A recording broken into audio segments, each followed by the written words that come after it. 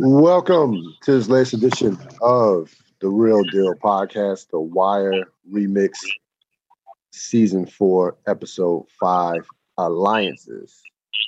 This episode was directed by David Platt. It ranked 26 all time by Vulture.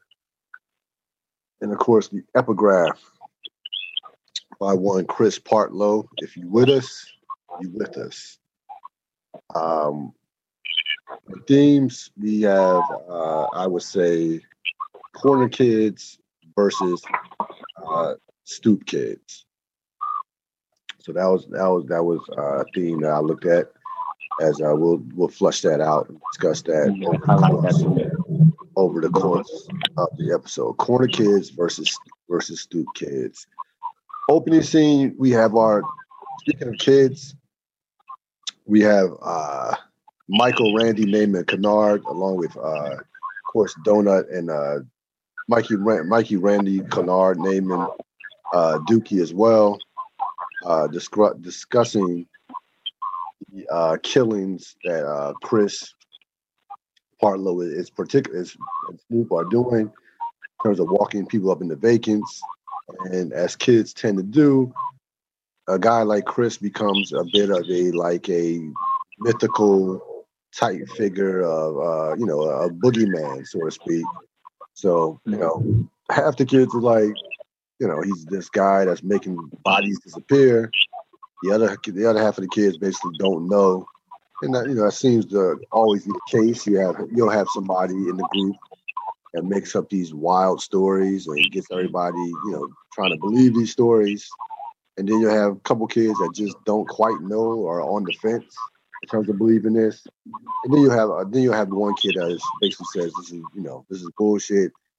I don't believe either one of y'all. So you kind of had that going on with this opening scene. As the funny part about this scene, so they're in a dark alley. They hear gunshots, and Michael able to tell the caliber of the gun.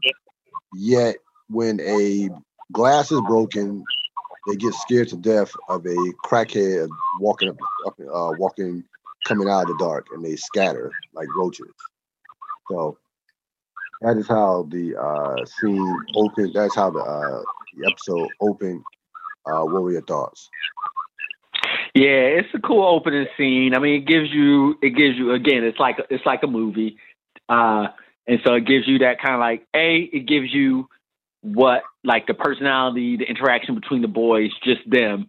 So that was fun to see. And then the second thing that you get is just kind of like this movie aspect of it, and then also it's a statement on the environment. So to your point, everything that you mentioned was horrible. Gunshots going off, people stepping on crack vials, and then the crackhead, all that stuff. All of that is a horrible environment. And so that's what they're saying. That's what the show's speaking to. And on top of it, it's dark at night. There's no curfew for middle schoolers. These kids are out by themselves. Seemingly late at night. So I don't know exactly what time it was or what month or. It seemingly was, so that gives you a sense as well of, some of their backgrounds and what they're dealing with. Now, we move on to Valchek, Carcetti, and Norman. And Norman Wilson, of course, is Carcetti's campaign manager. Valchek, who seemingly knows, always runs into a piece of information that he uses to his advantage, seemingly lets Carcetti know that Norris, of course, the veteran cop, was taken off the Braddock case, and that Kima, who and the rookie, was being put on. He gives this information to Carcetti, and of course, about what game Valchek is playing. Valchek is going to use this. Is trying to carry favor with Carcetti just in case down the road he may need a favor or two. So he gives him that information. Norman and Carcetti initially doesn't know how to play, what seemingly is a winning hand. So Norman, his campaign manager, advises that he that he give the information to Tony Gray, that Tony Gray can cipher more votes from Royce, and that there's no blowback on Carcetti. Now, Carcetti initially didn't want any part of it as far as him, speaking out, because to his point, he said it would seem like more the same, like just more the same in terms of like how he's been coming at Royce through the debates and what have you. So they decide to go the Tony Gray route. So this episode, I just thought about another thing too. Advice from assistants. So the assistants, lieutenants, the assistants in the drug world as well as the political world were winning in this particular episode. You see Norman give Carcetti wise advice, and we'll see later on the Marlo, Chris Partlow in terms of advice in terms of dealing with a situation. So, what were your thoughts on this scene? Consigliere. Yes. Everybody has a consigliere. Everybody has something it's going to do. No, don't give Carcetti a pass. Homeboy is his snitch. Period. Point blank. It's his snitch. Oh, Valchek is there. Yeah. No, that's his guy. No, that's his guy. There. Yeah, that's his guy. Yeah, I know. No. Valchek is there on orders from Carcetti to get that information. Yes. Valchek doesn't care about that witness, everything like that. He's getting that information for him. But of course, yes, we have established that this is a scratch my back, I'll scratch yours. Right. That's why I was trying. World. Yep. And so they are both taking advantage of each other, but do not let Carcetti off the hook. He is very much intentionally putting pieces in place to ensure that he is the mayor, which is not the democratic process. No. But it is, because that's what politics looks like. So that's what I'm saying. Like all of this is normalized in this world. But again, like I always say, The Wire wants you to question that. They don't want you just to go with the flow of what's happening. They want you to question that. So yes, it is the political system. Yes, it is how things work. But the question is, why does it work this way? Does it have to work this way? And is there any other better way in order to make things like this happen, or in order to make a better system? So we go to Daniels, Marimo, and Perlman. They are, of course, discussing the wiretaps. Perlman is annoyed because Marimo wants to jump out on Marlo with these street rips. And both Daniels and Perlman have both been around the block, and they both are smart enough to know that this is not going to work. This is not going to work. And they both see the current state of the major crimes unit as, Marimo to what we discussed in prior episodes is doing exactly what he was put in place to do. So he's going to go through he's going to go try to attack Marlo through street rips, hoping that, Marlo is in the room with dope on the table, which we know and which Daniels know will not be the case for somebody of that, of Marlo's stature. Perlman is annoyed not only because of Marimo, but she's also annoyed because she realizes that she knows that Marimo is a result of what Lester did in terms of the subpoenas. So that's part of her frustration as well. What were your thoughts on this quick scene? Set up.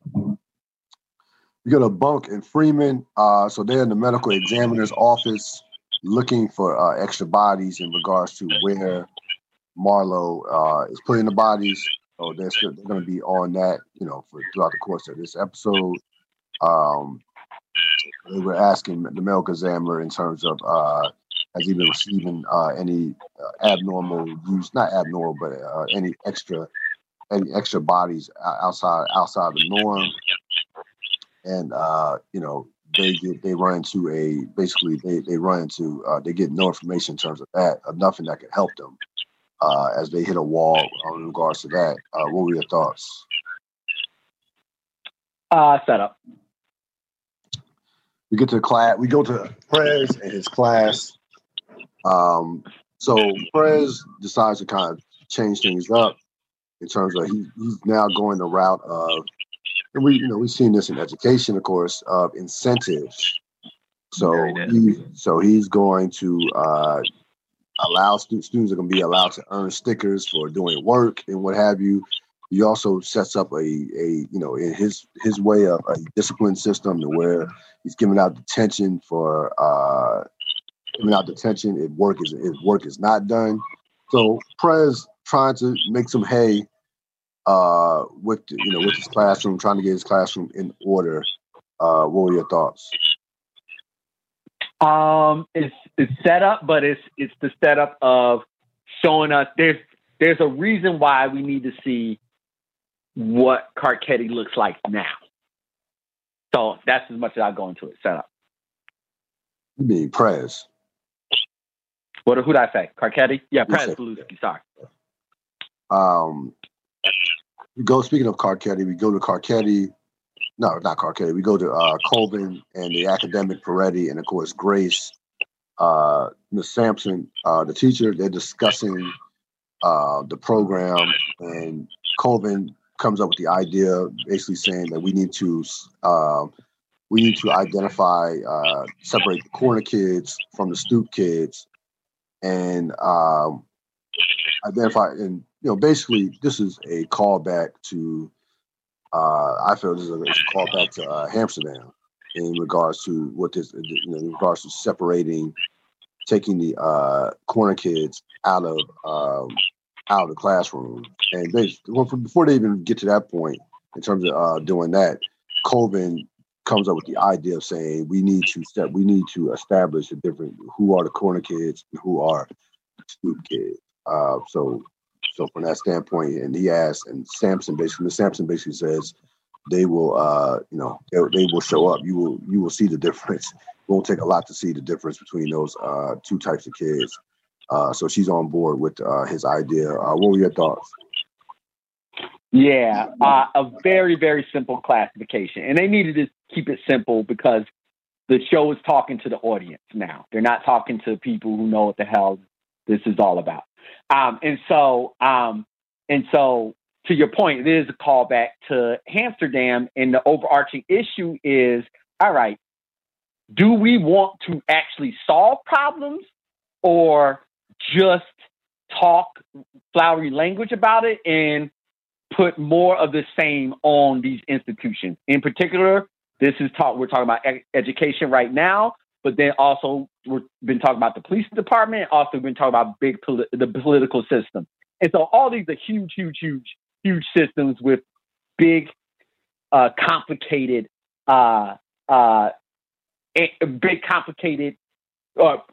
questions, and therefore the answers will be complicated. And so the solutions of both Amsterdam and in this aren't the best solutions, but what Colvin represents is somebody who's trying to do something.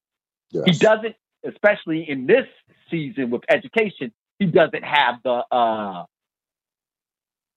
the experience to do this in particularly, but at least he's trying something. And so it's like, all right, if this isn't a good idea, well, then what is a good idea? What can somebody come up with? How do you get your hands dirty? How do you get into the work? That's what the show is asking us with these scenes. We go to Prez back working with his class, with the classroom. So he's trying to make a connection with Michael. Michael was kind of despondent, and really not responding to Prez. So Prez is saying, I know you can do the work, and Michael's paper is empty, no work being done. So Prez trying to make a connection with Michael and it's not working. Then some of the students get get distracted as the vice principal was shaking bushes. Naaman recognizes that his blade drops out of the bush, and then Prez makes a couple of rookie mistakes in regards to how he dealt with the situation. So he is right. I mean, right next to Naaman, to the point where he follows Naaman back to his desk, and then finally Naaman responds, and they get into a argument, and this leads to Naaman him giving Naaman detention. What were your thoughts on this scene?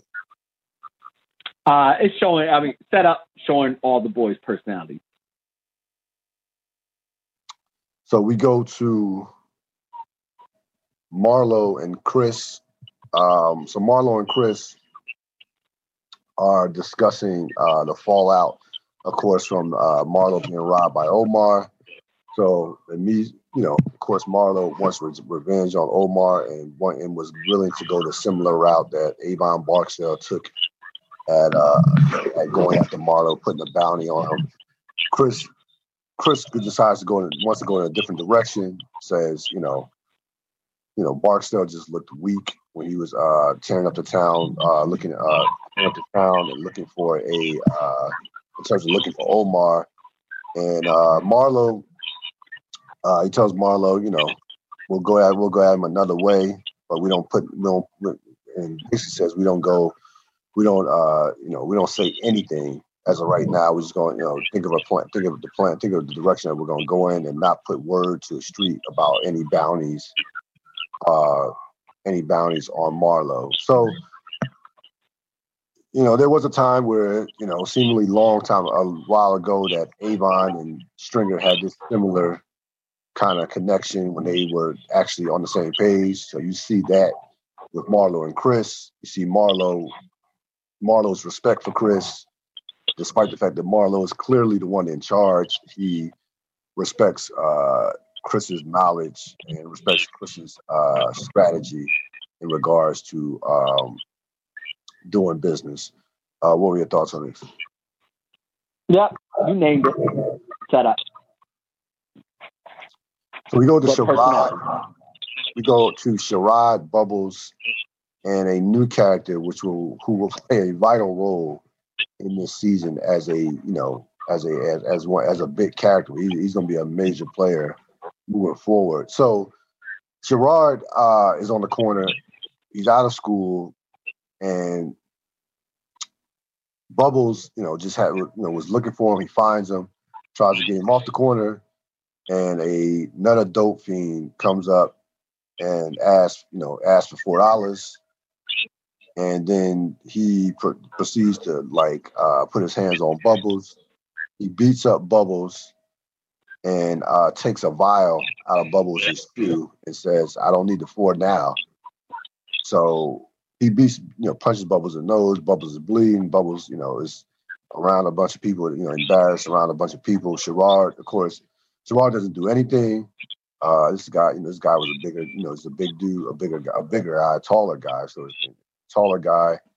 And you see Bubbles. You see the first of many interactions that's going to come between this guy and Bubbles. What were your thoughts on the scene?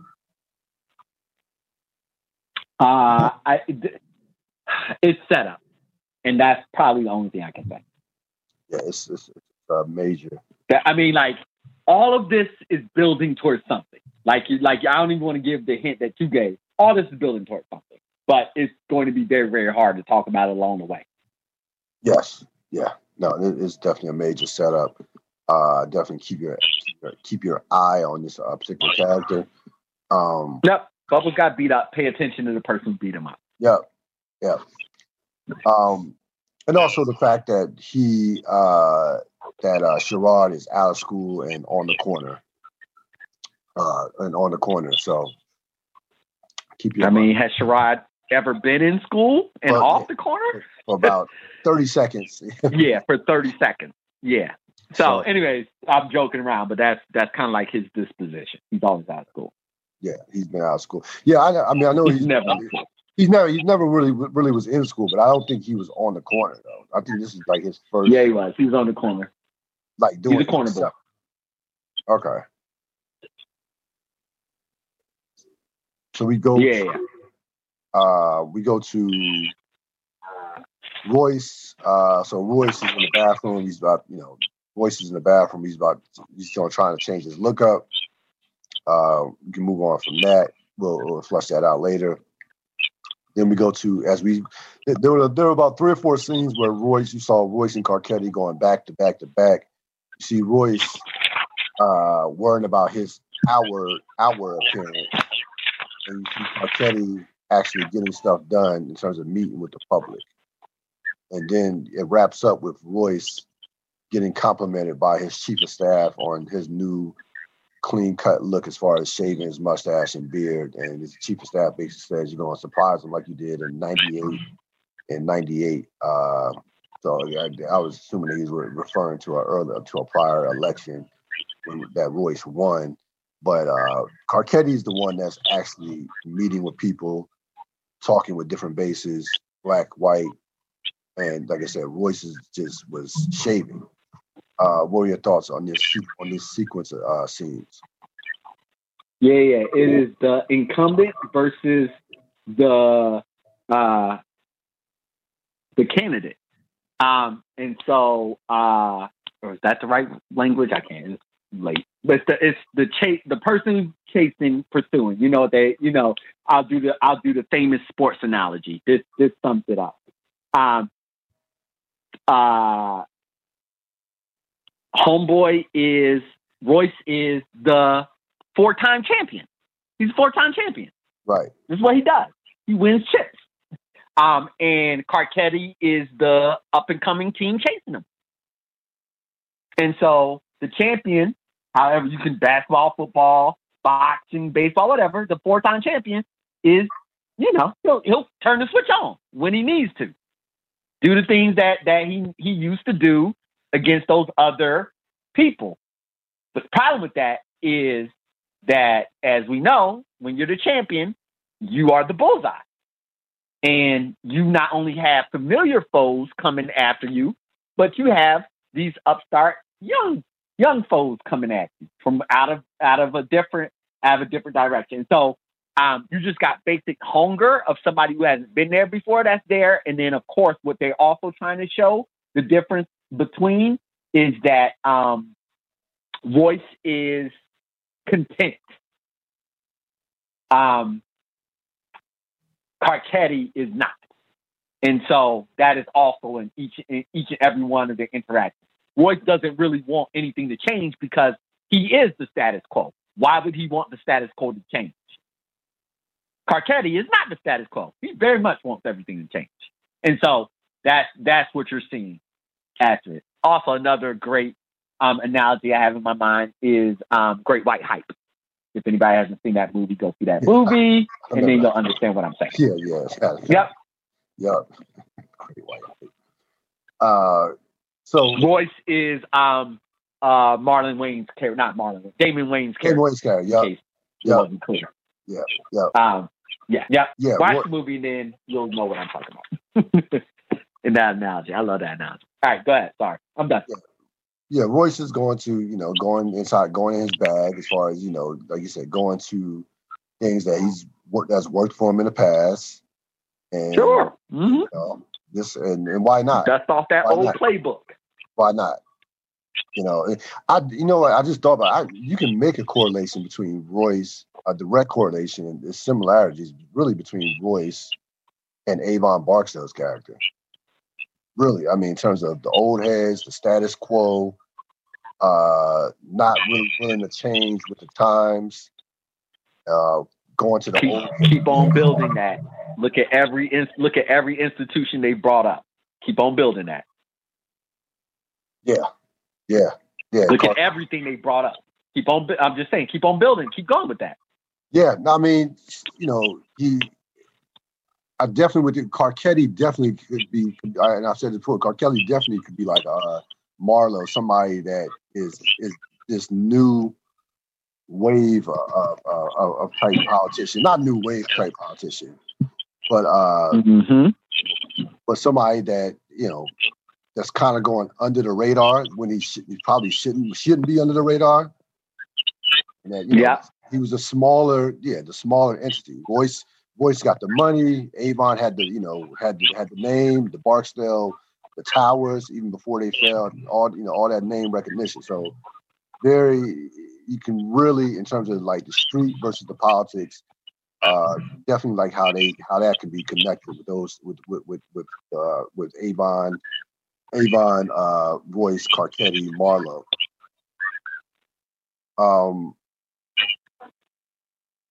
So Royce gets complimented by his chief of staff. You know, and you're a chief of staff, that's your job. You know, you're supposed to, keep everything positive. You know, once you're a candidate with a certain headspace. So we move on to Norman and Tony Gray. So Norman goes to meet Tony Gray. He gives Tony Gray the information about, of course, the cop being taken off the case, the Bragg case.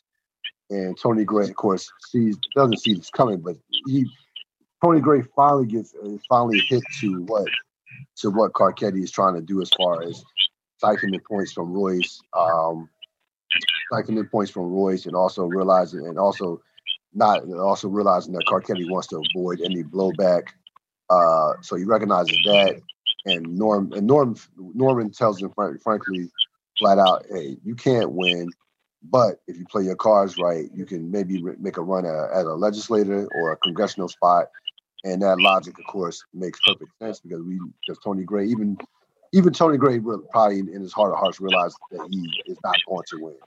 So he adheres to Norman's advice from that standpoint. What were your thoughts on this scene? Yep, shut up. You named it.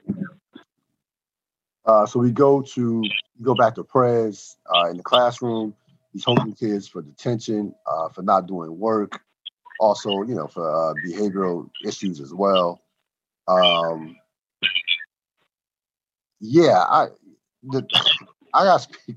So he gives the girl Zenobia. She gets detention, right, for saying, "I don't want this pencil." Like, dude, you did take a pencil out your hair. Like, come on, man. You couldn't get that wasn't. I wouldn't want a pencil out somebody's hair either. So, but she gets attention for that. And then Naaman, so he holds the class for detention for almost an hour, not the entire hour, but the message somewhat gets through to the classroom. As he starts to try to put his foot down, you see Naaman comes back into the classroom and apologizes for cursing him out, and then you have him give Mike. He gives Mike detention, but the kids tell him Dookie and Randy, not Dookie, yes, Dookie and Randy say that Mike can't make it because he's taking care of his little brother, and then you see Press not show much empathy as he responds, well, he needs to get somebody else to do that job for him. And the kids tell him, well, he can't because his mom is on drugs. And then you see him give Duquan some clothes and some toiletries as well. So a lot going on in this particular scene in regards to the kids, in regards to also Prez trying to find his way in terms of managing his classroom. Yeah. Like, again, I can't say this enough. The adults don't matter. I'm just going to, I want to let that statement lead like that. The adults don't matter. This season is about the kids.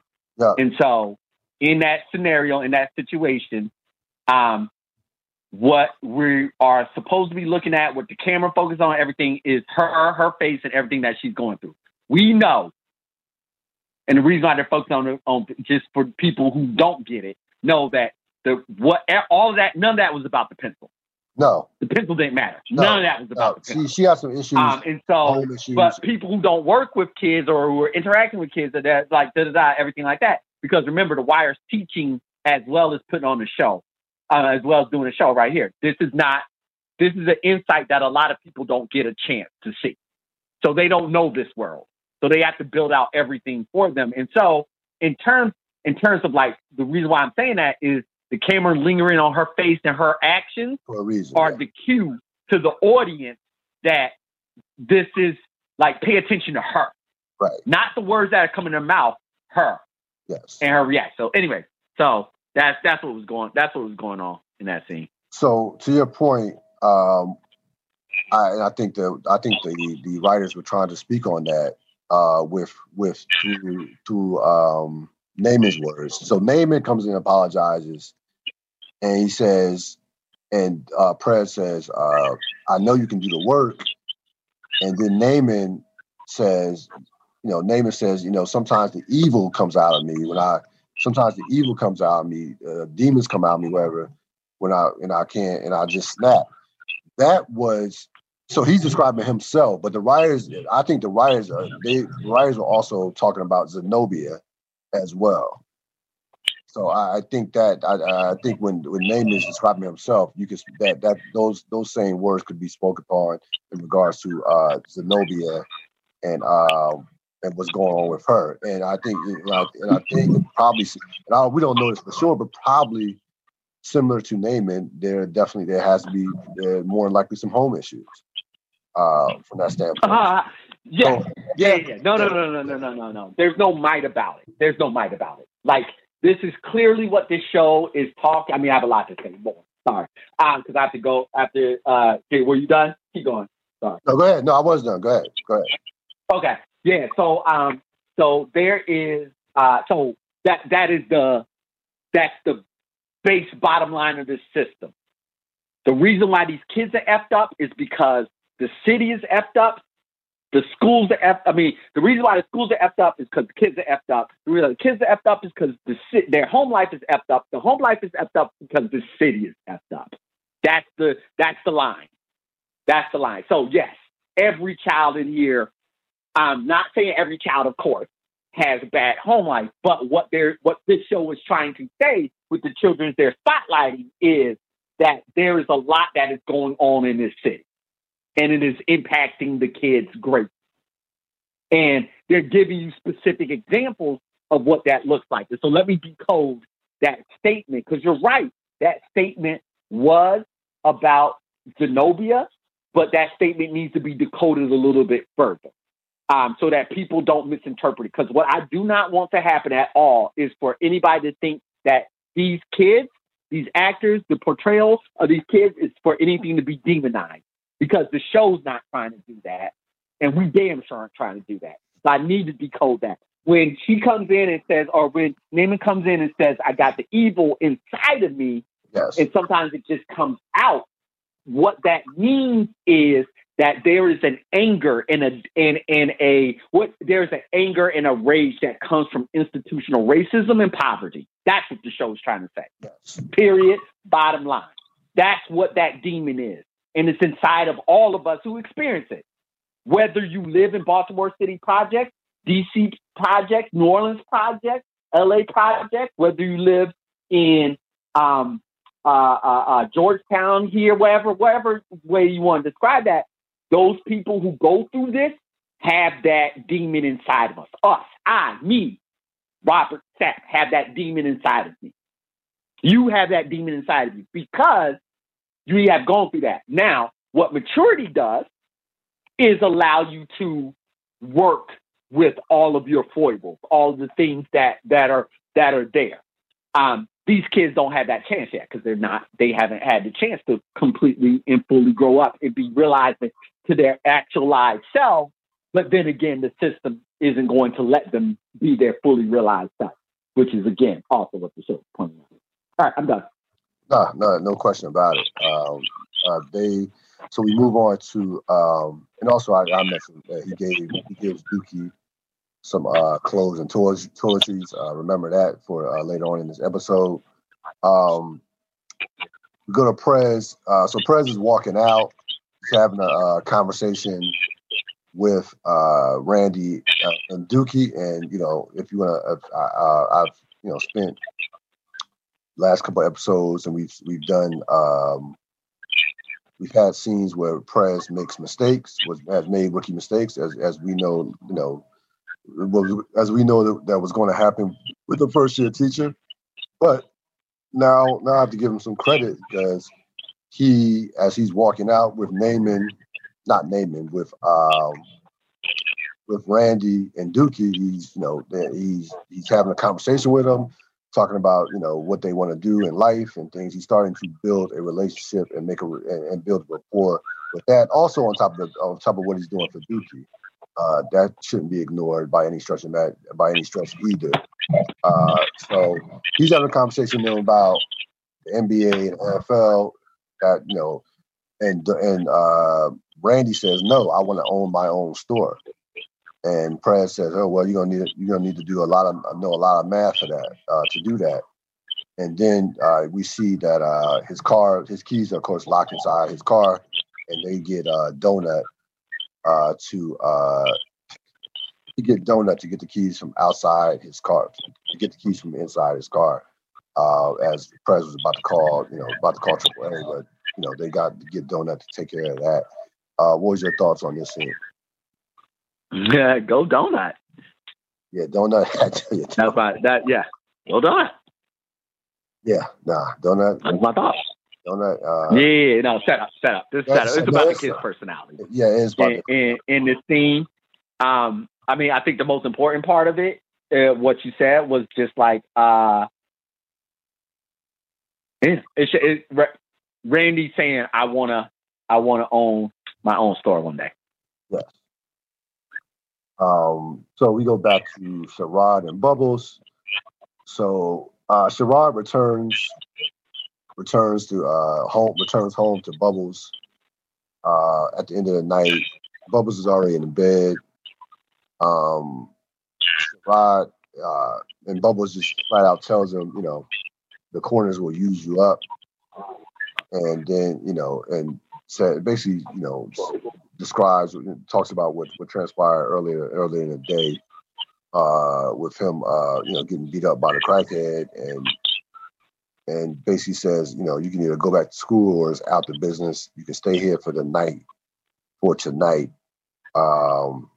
And then you see at the end of the scene, Bubbles look his dignity. I mean, obviously his pride and dignity has been hurt, but he also looks. He looks kind of, I don't want to say despondent, but he looks to be full of shame towards the latter part into the scene in regards to what he's doing or what he's not doing for this kid. What were your thoughts? Yes. You named everything. There's nothing to add. So Bubbles, so they, so we move on to Royce and his chief of staff. Royce is in a meeting, a strategy meeting. Then his chief of staff not breaks in, but interrupts the meeting to see that that Tony Gray is on the news, and Tony Gray has exposed the information on him taking Norris, or on Burrell, or people Burrell and he taking Norris off the case. It's on all over the news. You see, they show the police are watching as well. You see Greg's be described, of course, as a rookie cop in homicide, and Norris, of course, knows he's the one that has the veteran cop that got taken off the case. So now, Royce. Now Royce has some real issues in regards to what's going on with this. What were your thoughts on this thing? Set up. We go to Randy. Naaman, Mike, and Snoop and Chris. So Snoop and Chris come to talk to Michael. Originally, they were going to walk him. They wanted to walk with him, but the kids give credit to Naaman. Thought we're thinking on their feet. They said we're thinking on their feet as they called Chris and Snoop by name. Matter of fact, you heard Naaman say, "Snoop, your sister's in my class," and it was all a strategy to keep Michael within to make sure that Michael did not walk with Snoop and Chris. Then Michael says, "I'm good here." So Chris tells them to get out to run along. They go around the corner. They go around the corner behind the wall as Chris is trying to recruit Michael into the Stansfield group or the Stansfield organization. And he says basically, we take care of our peoples. He basically was giving him a number of compliments, and then Snoop interjects as Michael is not responding, and then Chris checks Snoop, tells her to relax, tells her to kind of relax, and then you see Chris gives Michael a wad of money. And basically, now he is on, of course, Marlowe's. Well, he's been on Marlowe's. He's been on Marlowe's radar, but now they're really putting the full court press as far as recruiting him. What were your thoughts on this scene? Shut up. So we go to Royce and Burrell and Ross. Royce just completely rips Burrell about taking Norris off the case. Burrell's retort, of course, was, "You told me to slow down the case," in which he was right. You did tell him to slow down the case. You did say it. You did. He eventually puts Burrell out of his office and keeps Rawls. Now, during the scene, it was something real subtle that happened when they are talking to Royce, talking to Burrell. Rawls kind of shakes his head as if he disagreed with what Royce was doing, what Burrell did. They noticed this, keep him and keep him as Burrell walks out the office or gets put out the office, and then Burrell attempts to make Rawls attempts, of course, to make his move to try to get in good with Royce. Says that says Urban Burrell's a good man, but I disagree with the decision. I want to do right by this police department if you give me the opportunity to. And Royce tells Rawls to go fix this, and I won't forget it. So we see Rawls making his move, attempting to make his move. What were your thoughts on this scene?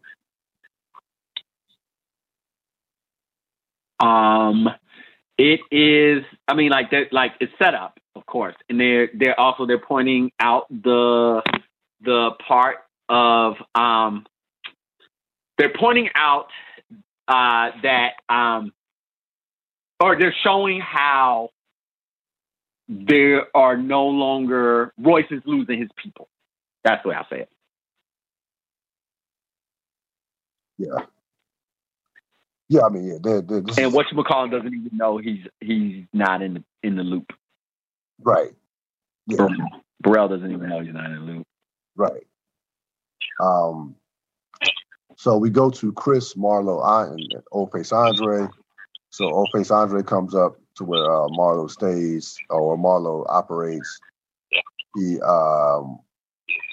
And they tell him, they give him instructions on how to on setting up Omar. And then you have Chris saying that, of course, Pop Joe wanted to meet with him again because he knows who he knows about the card game. So that Pop Joe had some information on the card game. So you saw that was in play. But more importantly, they give Andre instructions in regards to setting up Omar. What were your thoughts? Set up. We go to Prez and Michael. So again, Prez tries to talk to Michael. tries to reach Michael in regards to him not going into detention. Again, Michael is not responsive to Perez at all. And then you see Perez give Duquan a sandwich and also money to get a soda. Get a soda. So you see him, and I think what this depicts is, yeah, he's not making inroads with Michael, but he is gaining the trust of Duquan. So I think the overall point in this is that a teacher's not going to reach every student. What's your thoughts? You got to think of what Michael, again, the teacher doesn't mean anything. It's about the boys. Right. And so you got to think about Michael's disposition. No adult is getting to him. Right? Like there's no way of what we know, what we think we know about where he's at. And it's set up, but it's given us windows into each of those. Michael's not interested in that, but Duquan is. And so I would flip that and say, a teacher can't reach every child, but we need to pay attention to the ones who are reaching out to us. And that's what he's doing. Yeah. So we go to Colvin, the principal, the vice principal, Donnelly, and also Peretti, who's working with Coleman. They start to round up some of the kids who are going to be the corner kids. Donnelly recommends that they go, of course, to 8th grade kids, and that they narrow that number from, they were originally going to start with like 40, but she thought they should narrow that number to around 10. Of course, naming Bryce, his name comes up. She says he's the pick of the litter in terms of the corner kids. And then you hear Colvin, you hear the principal. The principal goes to bat for the program and says, the principal goes to bat for the program, and then you hear Donnelly, the assistant principal, says he just says that the principal was a good man, and he just went out on a limb for you in a system that normally you will use a chainsaw for that limb. What are your thoughts on this? Shut up. So we go to Freeman and Bunk. They are still looking for bodies. They're in the woods. Freeman, of course, used to be in the service as a cadet. So he was describing some kind of like some wartime strategy in terms of not looking for a lot of bodies at the same time, but one in particular. So he was discussing that. Bunk is frustrated, following around Freeman with this on the not so seemingly wild goose chase. Right now they have, again, no idea in terms of where these bodies are being put. What were your thoughts? Shut up. We go to Marimo and the Western District. So Marimo is giving out strategy in regards to these raids that are coming up on in terms of raiding corners for against Marlo Stansfield. Perman and Dance, of course, are against it. And even when the officers had any questions, Marimo, of course, didn't take any questions. What are your thoughts on this? Shut up. So Kima and Lansman. Lansman tells Kima that that Norris is back on the case by Rawls's orders, and says that we're going to put it out there in the media that Norris was never off the case. So they already are playing the media spin. Lansman explains, Kima, of course, is frustrated by this, as feel like she was used. Lansman says this is homicide. It's not the major crimes unit where people don't. He said where people don't supervise you. He said up here they know our names, their faces. They do. So up here they know our names and faces, and he says Lanza basically says, "Look, I will. I'm going to carry the water. I didn't like the decision, but you know what? I do what I told, and that's why I'm still standing and will still be standing." So everything you need to know about Landsman, you could have found out in this one scene without even watching the show up until this point. He lets you know about everything about how he moves, how he thinks, what he does. What are your thoughts?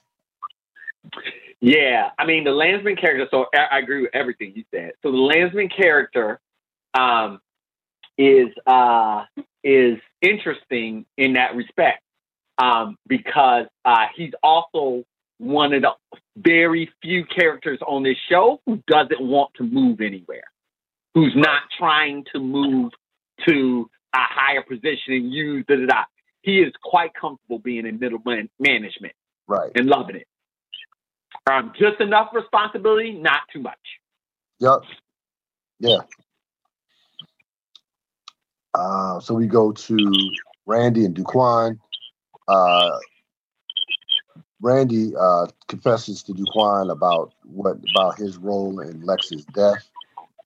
Then Duquan says that Duquan, it was a confessional scene. Duquan says that he saw Chris walk a victim into a vacant.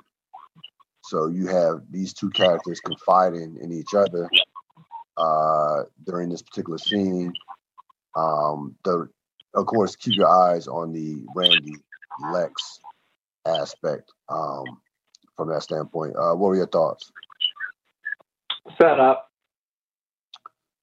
So we go to the news conference with Ross. Of course, Ross spins the whole story about Norris being taken off the case. Tells the media that Norris was never taken off the case. Despite the media saying, the media said we had some sources that confirmed that said he was, and Ross says, well, I'm in the police department. I say that never was the case. So Rawls is playing, is doing exactly what seemingly what Royce wanted him to do from that standpoint. So Norris is back on the case, and he attempts to spin it to where Norris that wasn't even a consideration, that Norris was never off the case. What are your thoughts on this scene? Yeah, it's all this is setting up for down the road. It just hit me as I was listening to you talk. It's just they are doing a great job. The show, of just kind of like showing us how this whole thing works from their point of view, right? Like, how does a mayor how does someone who's not supposed to be mayor actually get there? What are all the moves they need to make in order to make it happen? And so that's it just dawned on me. So this is setup. It's all big setup, but they're also, the setup is showing you how it goes down, giving you like a little bit of a picture of it. We go to Royce and Delicate Watkins, a drunk Royce, by the way. So Royce has had a long day. It seemingly was in the evening, and Watkins is just sitting there listening to him complain about firing Burrell. And Watkins says, "Hold on, you did tell him to slow the case down." And Watkins starts calling out Royce for basically playing both sides with Marta Daniels and also the candidate that she's running against, Unetta Perkins, and calls him out also for being in bed with all the land developers and real estate people, and gets to a point to where he says, "Clarence, you lost your base."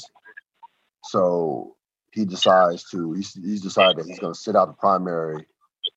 And then immediately you see Lieutenant Hoskins, who used to work with Herc on the mayor's detail. He immediately snitches to Rawls about Watkins breaking with Royce. A lot going on in this scene. What are your thoughts? There is a lot going on, but again, it's set up. We know where it's going, and they're setting up. The reason that there's a lot is they're taking their time to show you how all this goes down. But you named everything that happened. So We go to Herc, Dozerman, and Sidner. They set up a camera outside of. No, let me hold on. Let me slow down because I went ahead. So we go to the Western. So the Western District and the MCU Major Crimes Unit. They have failed raids on Marlowe's corners. Of course, and we knew this was going to happen. And I think they intentionally did this. The cops were on the wrong corners. They up here breaking into old folks' places. Grandpa and grandma looking like, like what's this basically? And Marimo, of course, was completely out of his element. He says that we had this as a stash house. He says they were tipped off, and then Herc kind of mocks him and says, "Yeah, you think?" And he says, "Well, we had this as a stash house." He says, "Well," and Herc says, "Well, they moved the stash houses." And then Marimo, out of just pure frustration, says, "Marlo Stansfield thinks he's smarter than us, but he's not. He actually is a lot smarter." So we just see the incompetence of Marimo as a leader and how poor leadership can look amongst cops. And you have cops on the wrong corners and harassing old people, and it was a comedy of errors in regards to these raids. What were your thoughts? So here's what the show is trying to say. The show is trying to say that, I mean, they said this many times, right? The wrong people get promoted. Yeah. Right? And when the wrong people get promoted, X, Y, and Z happens. This is not about incompetence. I hear that, and I wish it was, but this is actually more insidious than incompetence, because remember, he was placed there to tear the detail down. Right. So he's actually going about his orders. Now, I will agree with you. The character thinks he has the right idea how to go after Marlo Stanfield, but he's just very, very much middle management, if not lower. The reason why Rawls puts him there is because he knows what he's going to do, and he knows he's not going to make any progress. Right. That's the whole point of putting him there. Like, we cannot forget that with this guy, because it's an important point. This actually is the thread of everything, real. So I'm going to keep coming back on this one, because this is a hallmark of the show. He is supposed to be in a position, this guy I'm talking about, and then by extension, Rawls. Rawls is actually the most important one. We're supposed to be looking out for the public safety. None of this has anything to do with public safety. That's the point. That's the point. Yeah. Yeah. And to continue on that, we go to the MCU Major Crime Unit. We go to Herc, Dozerman, Signer. So at the end of the scene, when the raids are failed, he goes to Herc as his consigliere, so to speak, to say what should we do next. Now, this also shows where the MCU is at right now, when Herc is being advised, when you're going to Herc for advice on how to move, on what next move to make. So Herc comes up with this grand idea of setting up a camera in Marlowe's spot at night. He goes along with Dozerman and Signer. They set up a camera, and of course, Marlowe's peoples sees this as soon as they pull off in the van. What are your thoughts on this? Shut up. So we go to Naaman and Wee-Bey. Naaman, Wee-Bey, and Naaman's mother, Delonda, they go visit Wee-Bey in jail. She's, of course, frustrated by Naaman's suspension. She says, says that she's going to, she leaves to go use the bathroom so that they can talk, so Naaman and Wee-Bey can talk. So you have Naaman, Wee-Bey advising Naaman to kind of slow it down, and then Wee-Bey, basically throws it back at him, saying, you dropped out in 6th grade to go make money for Avon and Stringer back in the day. Weebay says, you're right, can't throw stones, but maybe you should slow it down a bit. You know how your mom gets. And then Naaman tells Weebay about Marlo punking Bodie, taking over his corner. He, of course, puts up the front that, what he would have done, what he would have done, he would have got a gun and went to the mattresses basically. And Weebay compliments him, saying that you all heart, you got it where it counts.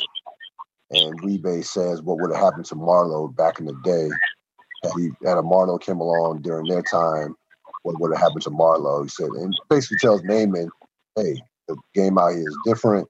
It's not about codes, not about family. Things have changed. So you had this interaction between Naaman and Weebay. What were your thoughts? Set up. Good scene, but set up. That was a great scene, for sure. Chris and Andre. So Chris, they go through. So Chris shoots delivery lady in Andre's store. Then he hits Andre. Then he basically pistol whips Andre, hits him in the head with the butt of his gun. So Andre's bleeding. And he says, gives Andre the instructions to say Omar. So second straight episode, we see Chris just without hesitation murder basically a civilian. Murders a civilian without hesitation. Yeah. For the second straight episode. So Chris has no Chris.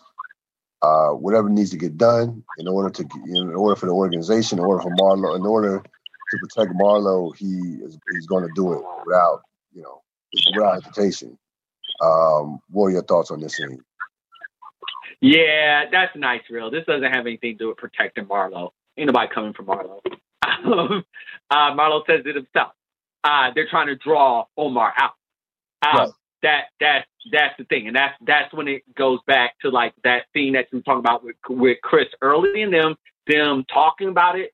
They're like, that's how you know, like that's his consigliere, because they're putting together like the different plans, and so that's essentially like what this scene is saying. It's saying two things. A, these are the real life consequences of all of everything that is all of this that is going on.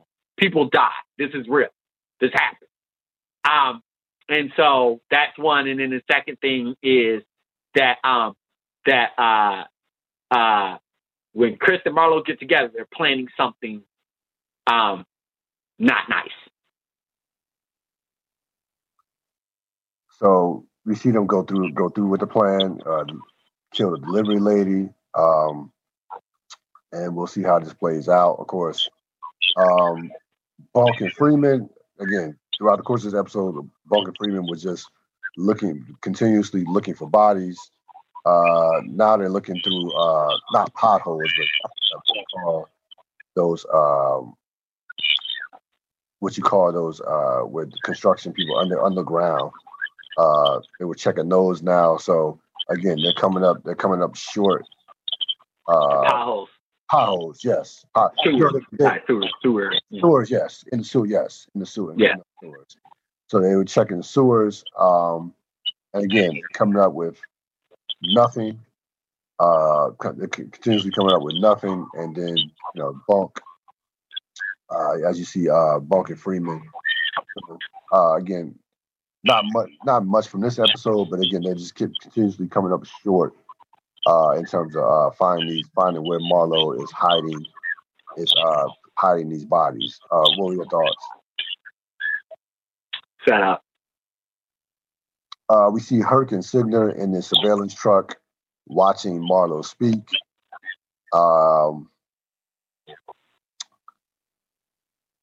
Herc recommends all we need is some lip readers to, and we got them. So Herc, thinks his plan. Obviously, Herc is going to thinking that his plan is going to work. So you see them looking at the camera. looking at the camp, looking through the, looking to see Marlo speaking to a couple of people. And then, what were your thoughts on this quick scene? Set up. So then we see Chris and Marlo. Chris picks up Marlo. They discuss the cops setting up the camera. So Marlo knows that the camera is there. Doesn't know what he's going to do about it as of yet. And then they go see Prop Joe. What were your thoughts? Set up. So we go to Randy.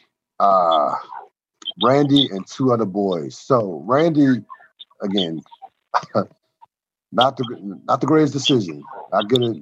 Randy's not making good decisions throughout the course of the season. So yeah, this is horrible decision. This was I mean both of them. I mean the one. I mean go back to the Lex that decision. So this has been don't compare these. This is horrible. Just go through the scene, but be careful. I'll go through it. So he remember we're in 2021 as you're going through this scene. Yes. No. So I'm just saying, remember we're in 2021. Yeah. So he goes, Randy another student approaches Randy. Well, two students approaches Randy, offer to pay him to watch, to stand by as those two boys were going to a bathroom with a young lady.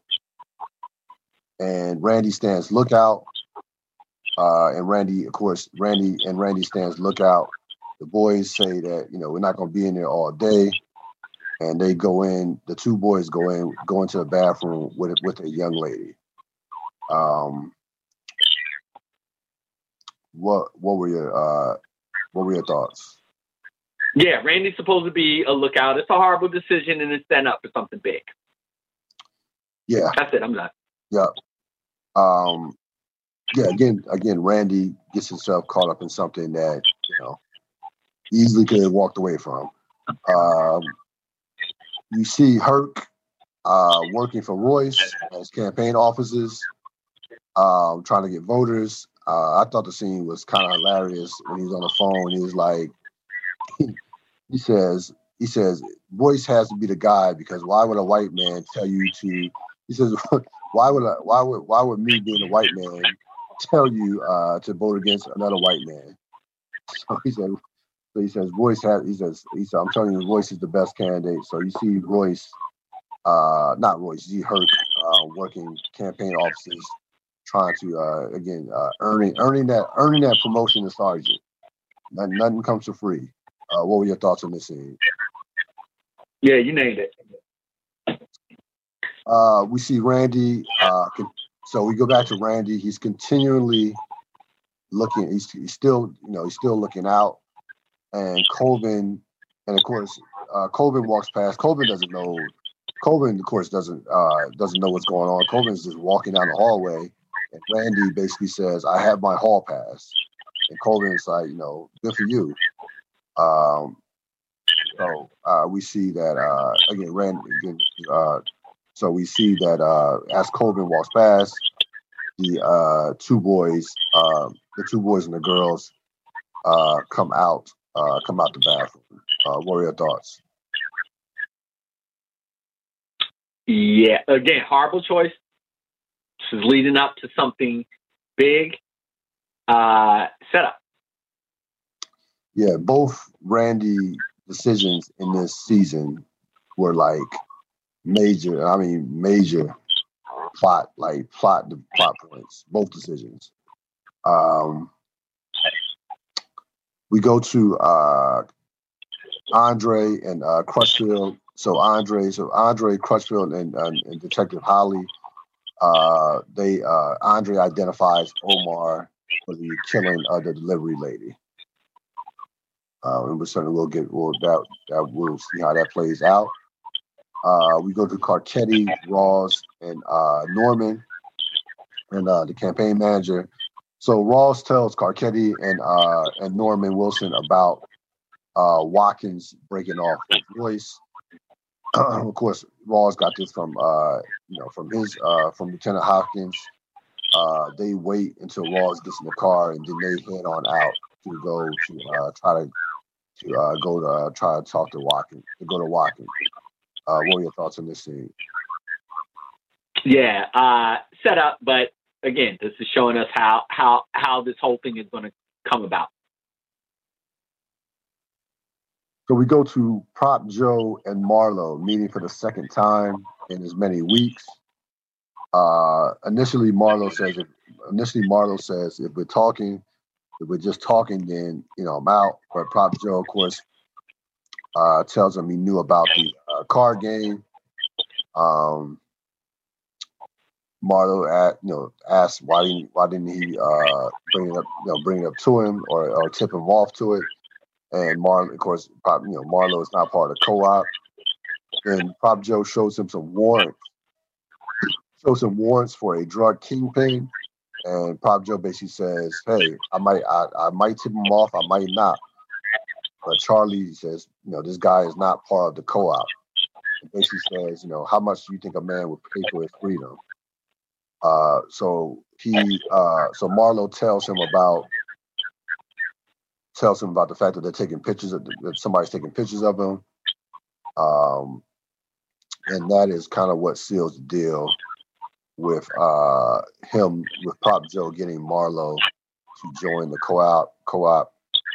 Marlo tells him, now you have some reason to look into it.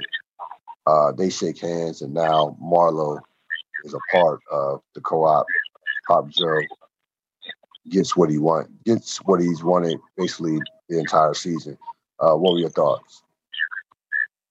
Yeah, no, you named it. And be careful what you get. Be careful what you wish for. We go to Watkins and Carcetti. So Carcetti is trying to, of course, convince Watkins to join him. Watkins said that he was one to sit out the primary, but not publicly cross the mayor. And you hear Carcetti saying, "Hey, after this is over, if I get elected, I'm gonna need him. I'm gonna need you. And I appreciate your voice. Appreciate, you're gonna have a voice in my administration because I'm gonna need it." So Carcetti is rolling out the full court press, so to speak, in terms of the recruitment of Delegate Watkins. What were your thoughts? Yeah, I thought the most interesting part of that was like him saying like, I will pick it up with anybody that you give me, that you like me to. And so like, anyways, I mean, I think like with anything in life, this is timed at a certain time, right? Like, and so like just knowing all that we know about our election process right now, I'm just very in tune to like this part of the wire, probably more than I've ever been. And so, I just paid attention to that a little bit more. That he says to Watkins, whoever you want me to put on the ticket will be on the ticket. Again, this is not how it should be done, but it is how it's done. And then we go to Michael, Duquan, and Randy. Duquan shows them the dead body shows them the dead body. Of course, somebody that Chris has killed in the vacant. And they all realize that dead is dead. No zombies, no boogeyman. That dead is dead. And the episode wraps up with that. What was your thought on that particular scene? We begin with the kids, and again we end with the kids. Yeah. Well buttoned. That's it. Just a ribbon on it. And of course, going back to themes, I had corner kids versus stoop kids. That will play out certainly as throughout the course of the rest of the season. And also, again, good advice and bad advice. You see Chris Partlow give Marlo some good advice. You see Herc give Lieutenant Marimo some bad advice. You see, so we saw the consigliaries in action. We see alliances. We see alliances being made with Royce and Ross. Also with Chris, Chris trying to, Chris and Marlo trying to get Michael, and Prop Joe, the biggest alliance, of course. Prop Joe and Marlo. Prop Joe finally gets Marlo to join the co-op. So we'll certainly see how that plays out. Who do you have for MVP? I mean, I don't really have the biggest MVP this week, and so I'm just going to share the Chardine and the MVP award with Naaman and Weebay. That was an awesome scene. It didn't mean anything. It didn't do anything for furthering the plot, but in terms of just I will all day, every day be here for two black men just talking to each other, a black man and his son just talking, even though it was in the jail thing. What they were talking about was just such real life stuff. Yeah. I love that scene. So I'm spreading all the wealth to get MVP and to get Chardine.